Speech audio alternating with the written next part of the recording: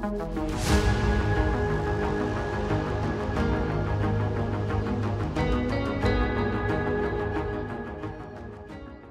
Matt Van Pelt, and with me today are Full Scope IT's CTO Dan Wolk, CEO Bob Priest, and Business Solutions Advisor Brian Amadeo. Hello, gentlemen. How you doing? Hello, Matt. All right. Bob, how are you today? I'm doing great, man. I'm doing awesome. Perfect, Loving life. Perfect. Dan, how are you joining us from your vacation? Just fine. Nice All right. sunny day here. Perfect. Looks like you're getting a little bit of sun there, Dan. A little bit. Good. Brian, how are you today? I'm excellent, Matt. Thank you very much for asking. All right, great. We will get started with today's agenda. The buzzword of the day. Breaking down the buzzword. More of a buzz phrase, cybersecurity threats. Can anybody give us a definition of a cybersecurity threat? Dan, what do you got for us? Well, I guess I'd say that's when there's a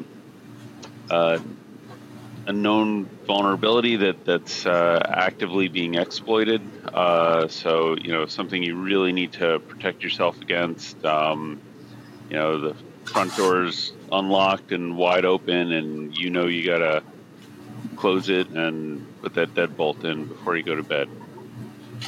So what differentiates it from a vulnerability or a risk?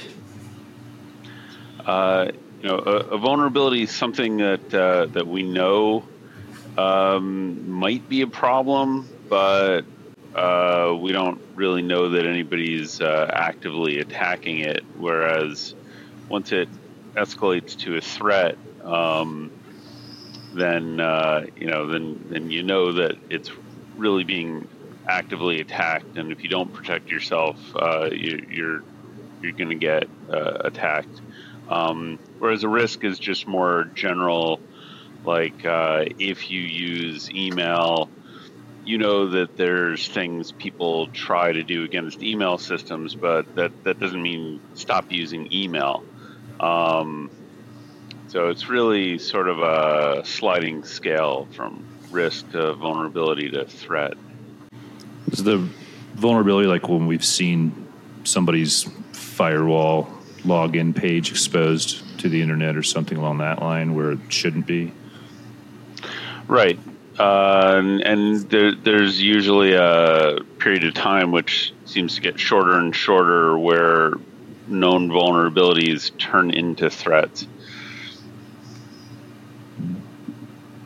Longer it's out there. What is the definition of a threat actor? Threat actor would simply be whoever the bad guys are that are trying to attack you over the internet or through the computer somehow.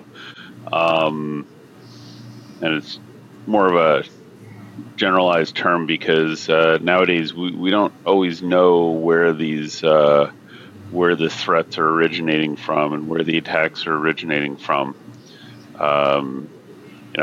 Very often they can be assigned to certain groups, but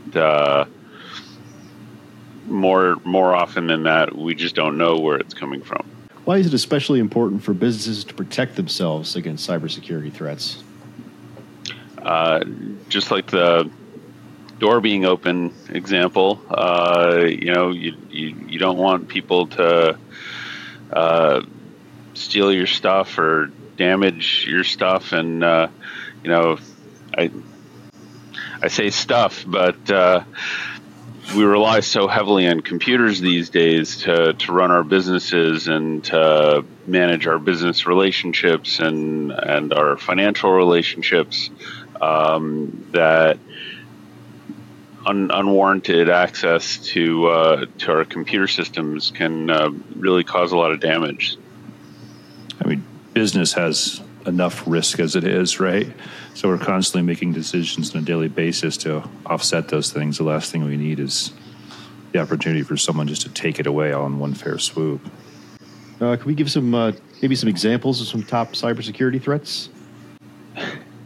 Well, that's a great question. Let me look at what we wrote down there, because there was such a, we had prepared a really good list, but off the top of my head, it seems like these days email is really the number one way that businesses are being attacked these days. And mostly that's done through phishing, where there's emails sent pretending to be somebody that they're not, asking employees to access certain systems or send money, and they use a lot of methods to try to convince employees to do these things. They're very, very convincing. There's a long history of trying to convince people to do things they wouldn't normally do, and I'm sure there's some really great car salesmen out there, but they use a lot of these like salesman techniques to convince you that you're doing the right thing and that you want to just keep moving forward.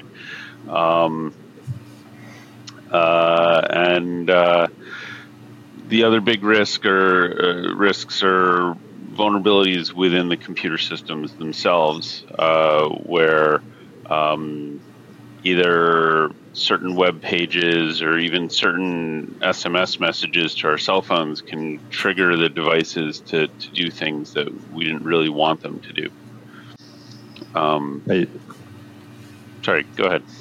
All I was going to say is, on all the electronic sides of things, or the digital side of things, it's just a matter of how good that person is to get through something. But as soon as you press on the human factor, right, that's why the email is so successful. It's because we get into routines, we rush, we do things, we're the variable, right? And I think that's why that's such a successful threat, unfortunately. But we all are able to do that. I mean, I even clicked on one of our campaigns myself after starting here recently, or then, shouldn't say recently, but right after starting here. And I was like, oh my gosh, I'm the guy that has to show his face in an IT organization after clicking on one of those. You bring up the campaigns, and I know the next question is going to be, well, what do we do about these things? And on the human side, we do training, and we run these campaigns where we pretend to be the bad guys, and send messages with links that people shouldn't be clicking on. But it doesn't really do any harm. We just track who's not fully paying attention, so that we can then say, here's some good reading material that'll help you identify these threats later on. And that's exactly why we do them. We don't expect everybody to always be perfect. These threats are evolving. People get better at their convincing language. Years ago, there were Nigerian scams, which were all in very, very broken English, and you'd say to yourself, how could anybody possibly even reply to these emails? They just sound so ridiculous. But nowadays, they don't sound so ridiculous anymore. They're in very grammatically correct English and well formatted with good, clean logos, and they copy the actual companies that they're pretending to be very thoroughly. And with AI able to write good, clean English for you, you can just ask your AI, write me a spoof email from this company, and they'll do a very good job at it. One thing that I keep thinking about, and I know that social engineering is kind of like similar, I think, right, to the phishing. One thing that keeps popping in my head is obviously we're wanting to like educate people who have businesses and are a part of businesses, but it's kind of scary how like businesses are attacked, but then also there's also like a personal element where I heard a story and it ended really horribly. So I'm not going to go into detail, but basically there's this father now who helps educate parents because even kids are falling into these attacks because they think that they're just talking to like other kids their age online. And there was this father's son thought he was just talking to like a girl that went to another high school in another town. This person even had mutual friends because the scammer went so far as to add all the friends and really create this profile, and then basically told the kid, I need $10,000 by the end of the night. And a bunch of horrible stuff happened in between. And so now this dad goes around and tries to educate parents on how to like have their kids avoid. But what would you suggest, like on a personal level and a business level? Like, because it's like in my head, you don't want everyone to be fearful of everyone where they're avoiding human interaction and stuff like that. But is there something that you would suggest to know if like that LinkedIn person is real, or even on a personal level for families to know, like, how do you verify when they go so deep into making themselves look so real online?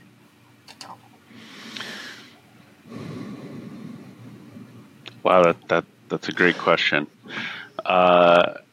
These are all very personal decisions when you're talking about, like your kids and your personal accounts.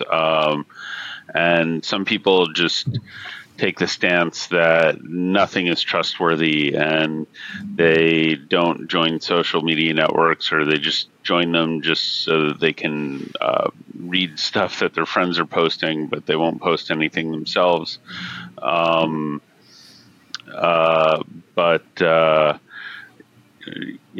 Verification that you're really dealing with the person you think you are is very difficult, because the power of the social networks is that you can reach out to people all across the entire planet that you may not have seen for years, or that you may never even meet. These technologies have always existed. They just used to be just for like communication, like you could have a pen pal. But the speed of the mail sort of dulled the edge of what you could really do in those situations. But now everything's so fast that somebody could ask you for $10,000 and you could send it to them a second later. I guess I would just say, and try to give things time. Don't be so reactive, because you can get into trouble very, very quickly, and try to slow things down and make sure you're really talking to who you think you're talking to, and that the situation really is what you think it is before acting. Mm-hmm. And I guess we're all Go ahead, Michaela. No, I was just going to say, I guess too, from a, maybe not from a personal standpoint, but from a business standpoint, if someone is questioning, like that's probably where they could lean on, like if Full Scope was their provider, whoever was their provider, send them that email, like to have them verify before they're just like making that rash decision, right? That's where we would probably come in and be able to help them know if something's real or not, or at least protect them. We have our own procedures that we follow for verification. We won't just simply take an email that says reset my password so I can access all the business systems. We go, oh yeah, sure. We don't do that. We will verify who they are. I don't really want to go into the specific procedures, but they could involve making phone calls to one or multiple parties at the business to verify things. And we try to maintain business relationships with our customers so that we actually know who we're talking to. It's not just a random voice over the phone. Yeah. The first time I was exposed to one of our clients that had asked for, like, they were now, say, promoted to a new position that managed, and I need access to this. Can you please now give me access to these things? And I was like, I'm sure that's not a problem. And then when I saw the process that we followed to make that verification, like, we're not taking that person's word for it. There's a procedure here. And I was like, that makes sense. And I'm glad that we do that. And that was a big important thing for us to be able to do. Yeah, there's a few MSPs that didn't get ahead of that luckily paved the way for us to make sure that we could put these procedures in place. Luckily, so that's how you learn. Yep. All right. Well, we will consider this week's buzzword broken down. Thanks to the panel. We'll move on to our next segment, the tech tip. Well, if it isn't a tech tip. This week's tech tip is understand the cybersecurity landscape. Stay ahead of cybersecurity threats by staying informed. Familiarize yourself with common terms and threats, such as scammers, hackers, phishing emails, malware, ransomware, spoofers, and DDoS attacks. Anybody want to expand on that? Well, we covered a lot of that just now. I don't really want to go through and give a definition of everything you put in there, but that does go to show that there are a lot of things you need to know about. There's a lot of news articles these days, online, TV, print, wherever you look, there's articles about computers and computer security. And it's a good idea to read them, even if you think they're boring, because they're generally being written because these are important issues to know about. And to understand that, when a phone call comes in from an unknown number, or even sometimes it may be a known number, that there could be issues with this, and that anytime you're interacting with people through technology, it's not the same as having your friend stand in front of you and shake your hand. You really need to understand what the technology can be doing to alter the reality you think you're experiencing online. For more information on cybersecurity threats, check out our most recent blog post, how Full Scope IT can help protect your business against cybersecurity threats. And now, on to our story of the week. This is the story of the week. Listen up! Today's story of the week comes from TheVerge.com, and it is titled, Microsoft says June Outlook outages were a DDoS attack. Thoughts?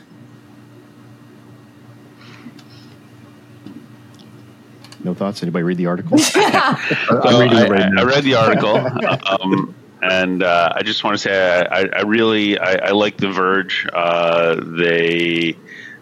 They have like a good combination of technology news and product evaluations, and they always, since they started, have put a really strong focus on writing clearly and making everything understandable to everyone, and I appreciate that about them. And the article just goes to show everyone's vulnerable to some attack. Microsoft is one of the biggest on the internet, and if the services that they're providing can be brought down by what seems to have been a fairly small group of attackers, you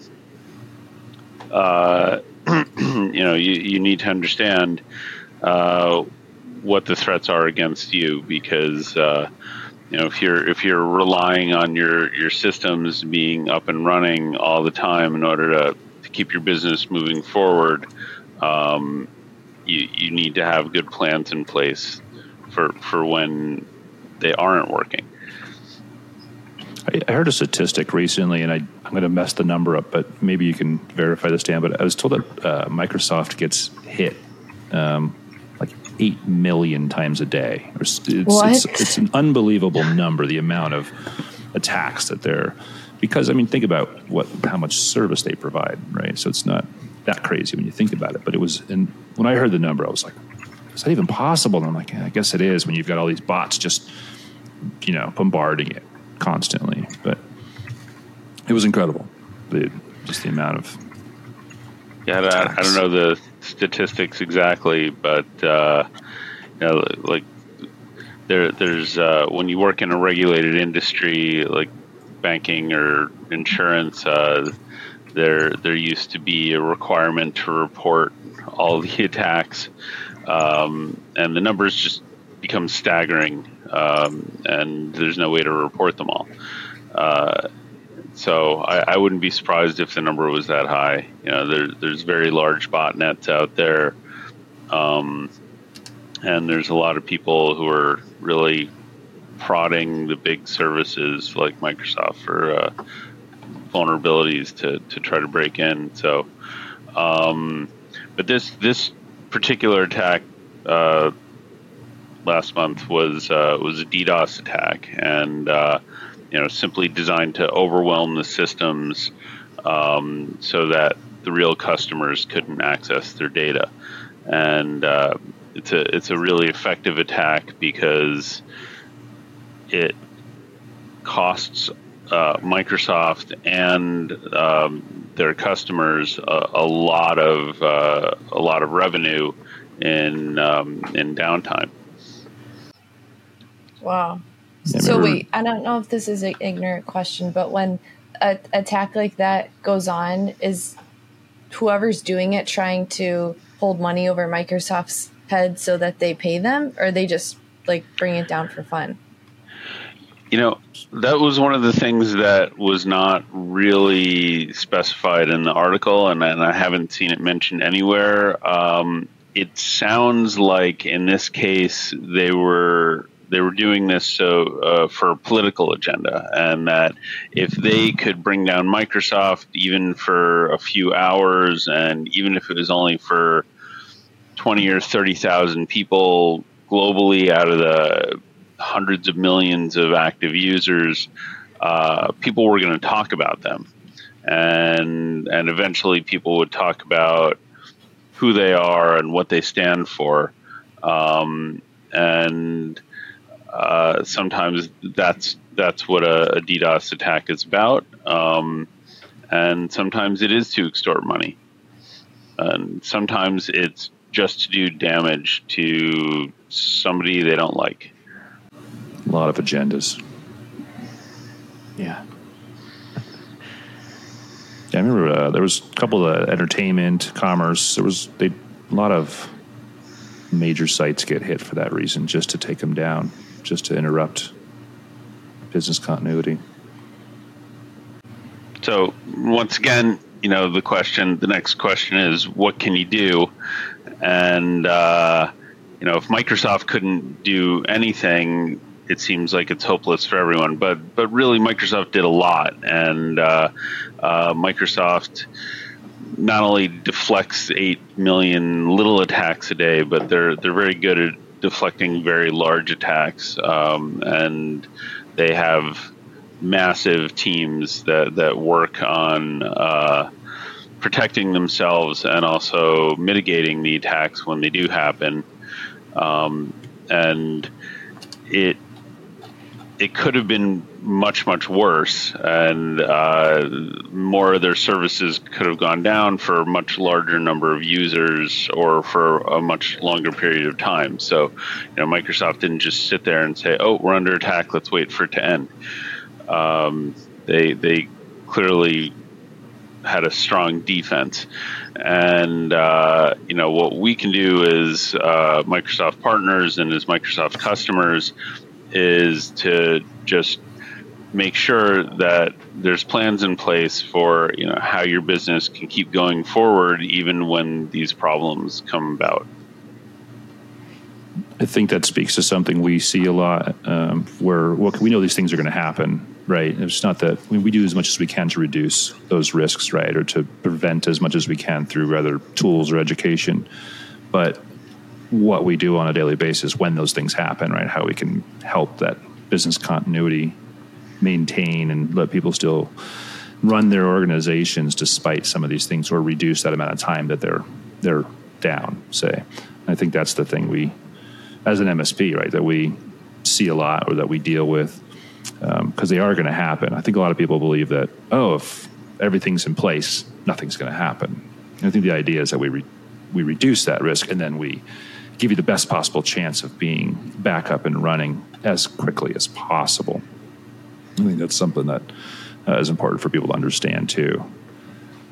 We don't just put this amazing shield around you and it's good, you're 100%, right? There's always some level of vulnerability, but we can greatly reduce it, and then we can greatly increase the chance of you being back up and running and conducting business.